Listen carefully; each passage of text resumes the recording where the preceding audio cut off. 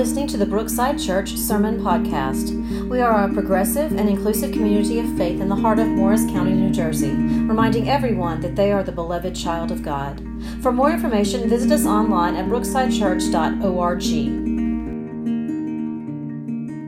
So I'm supposed to read a scripture passage to you, and this is the only day that I don't have the scriptures in front of me. And I usually put together a binder that has them all here, but I know the passage, so I'm just going to tell it to you. And you've probably already heard it. Actually, the last several weeks we've been reading the same scripture passage. Maybe not last week, but the last several weeks we've been reading the same scripture passage together. So I'm just going to talk it through with you real quick, and then summarize a little bit by explaining to you what All Saints Sunday is all about.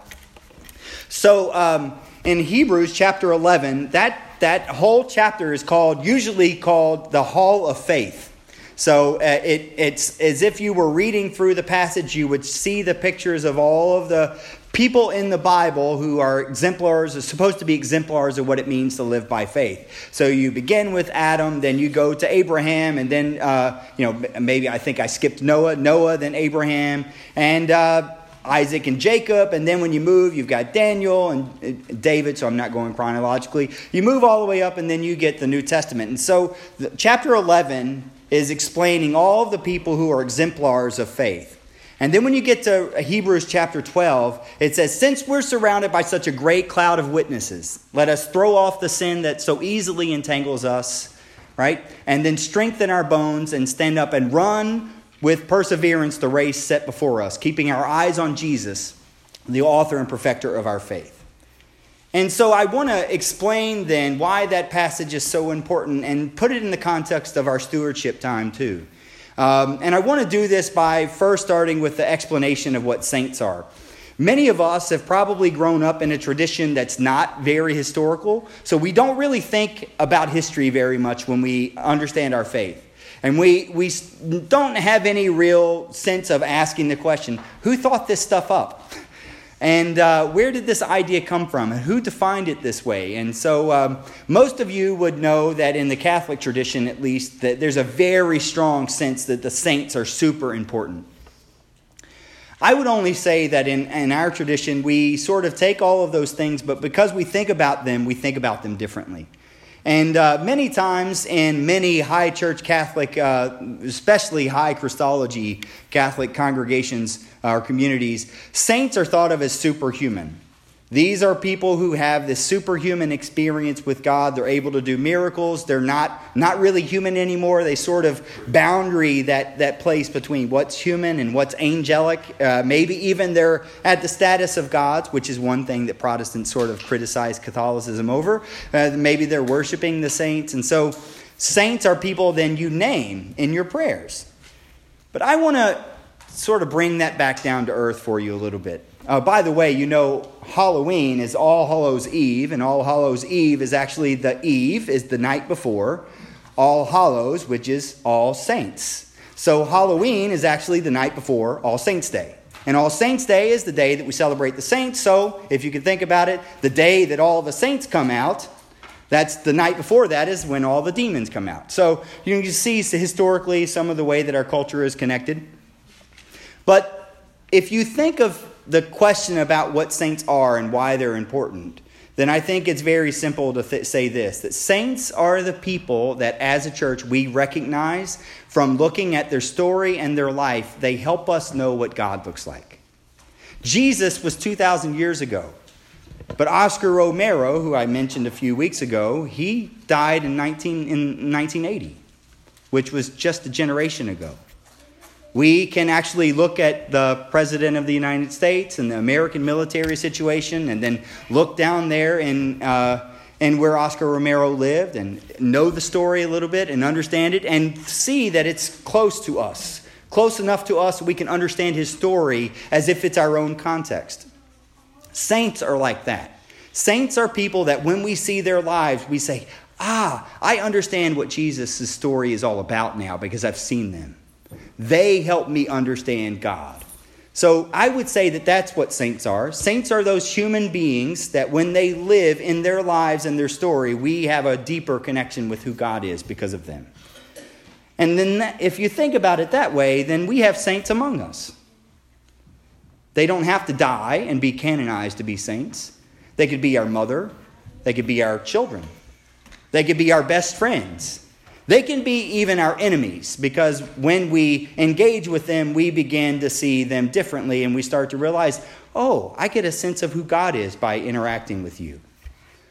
And so when we celebrate communion, the word communion means getting together, celebrating together, having some sense of unity together. What we're really doing is engaging with God in a way that we engage with each other. We see that God is present in our midst. That means that the person next to you is a saint. The person on either side of you, in front of you, and in back of you, they have a sense of the presence of God. And if we really get to know each other and get to know each other deep enough, we will be able to experience the presence of God through each other. That means the person next to you is a saint. So what I'd like you to do is think with me. If you were to say, I am a saint, now many of us, we're like, I don't want to call myself a saint. That means I'm like super holy. But if you do that, then you've already undone what I just now told you. Saints are not superhuman. Saints are utterly human. See? Saints are not superhuman. Saints are those who, when we encounter them, we encounter God. And if we believe that, then what I would like you to do is to start to think of yourself as a saint. You are someone who in your life you have been given gifts and skills and all kinds of resources and abundance for you to be able to live out God in your life. And so what I would like you to do right now is to repeat after me, but I would like you to insert your own name. I, Michael Howard, saint in Christ Jesus. So what I would like you to do is to insert your name. So on the count of 3, we're going to say that I, whatever, state your name, am a saint in Christ Jesus. I'd like you all to say that with your names on the count of 3. You got it? 1, 2, 3. I, Michael Howard, are a saint in Christ Jesus. So when we're celebrating All Saints' Day and we remember those who have passed before us, we're thinking about people that we have lost that have helped us understand who God is, and we're grieving their loss. But it's important for us to also know that in the act of communion, we're actually communing with God because God is present in the person next to you. How does that sound? Does that make sense? Okay. I've got one more thing to say and then I'm done. There is, and this relates to stewardship, there is an anthropology, and it's made its way into public relations and all kinds of different things. There's this separation between what's known as communitas and corporatas. Communitas is a Latin word that was made famous by an anthropologist named Victor Turner. You don't need to know that. But anyway, communitas is thought of this: when a sports group gets together in a team and they work together towards a task and it's really hard, they develop this sense of comradeship with each other, this camaraderie with each other, that now they see each other in a sense that they're family. And it's all because they're fulfilling this task together. So team building, teamwork, all of those things that you think of. I think of what's the Titans movie, the football movie? Remember the Titans, right? So I think of that as an example of when you're working together as a team, there's this something that builds in the community that you have a sense. Think of soldiers when they come back from war, where they have a hard time having relationships with anybody else because their relationships with their fellow soldiers are so strong. Why? Because they've got a sense of communitas. Now, corporatas is usually thought of as the opposite of that. Communitas is usually grassroots, it's kind of organic, it's not really structured. Corporatas is more structured. It's like, okay, well, who's going to pay the bills? We got to have a budget, right? We've got to go through and make sense of everything. You have to have this strategy, and all these different pieces have to fit. It doesn't feel like community at all. It feels like a business. And so usually these two things are usually thought of as in opposition to each other. But as a church, it's important for us to know that those two things are not in opposition with each other, and they can't be.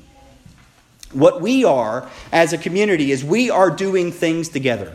And if we think of the things that we're doing together, and they include making quiches for a brunch in the morning and putting out tables, but they also include making sure that the lights stay on, Making sure that the person who is part of our family that we're supporting, making sure that they have rides to school and to the dentist office, or that they have money that they can use to be able to pay their rent. There are lots of different things, but when we see those things, which is usually corporatas, the strategy and the budget and all the other stuff, when we see those as holy tasks that we do together as a community, then the community building that happens, that spirit of camaraderie that happens, the community that builds around doing those tasks, that is what holiness looks like when we together as a community act as saints. So what I would like to invite you to think about is, what part can you play in the team that we are as a church? And when we put all the things that normally are thought of that not so holy, that work that we do that sort of seems like it's like busy work, maybe it's not important. If you think of those tasks as holy tasks, and we do them in a sense of working together as a community to do the things that are utterly most important, that builds a sense of communitas. That's where our community and our fellowship and our love and our team building works together. But you have to imagine the stuff that you're doing is holy and important. Otherwise, it just feels like busy work, and you might as well just do that at your job. So that's what I would like you to think about as you come today and celebrate communion. So I'm going to give you instructions now for Holy Communion, and we're going to celebrate All Saints' Day together.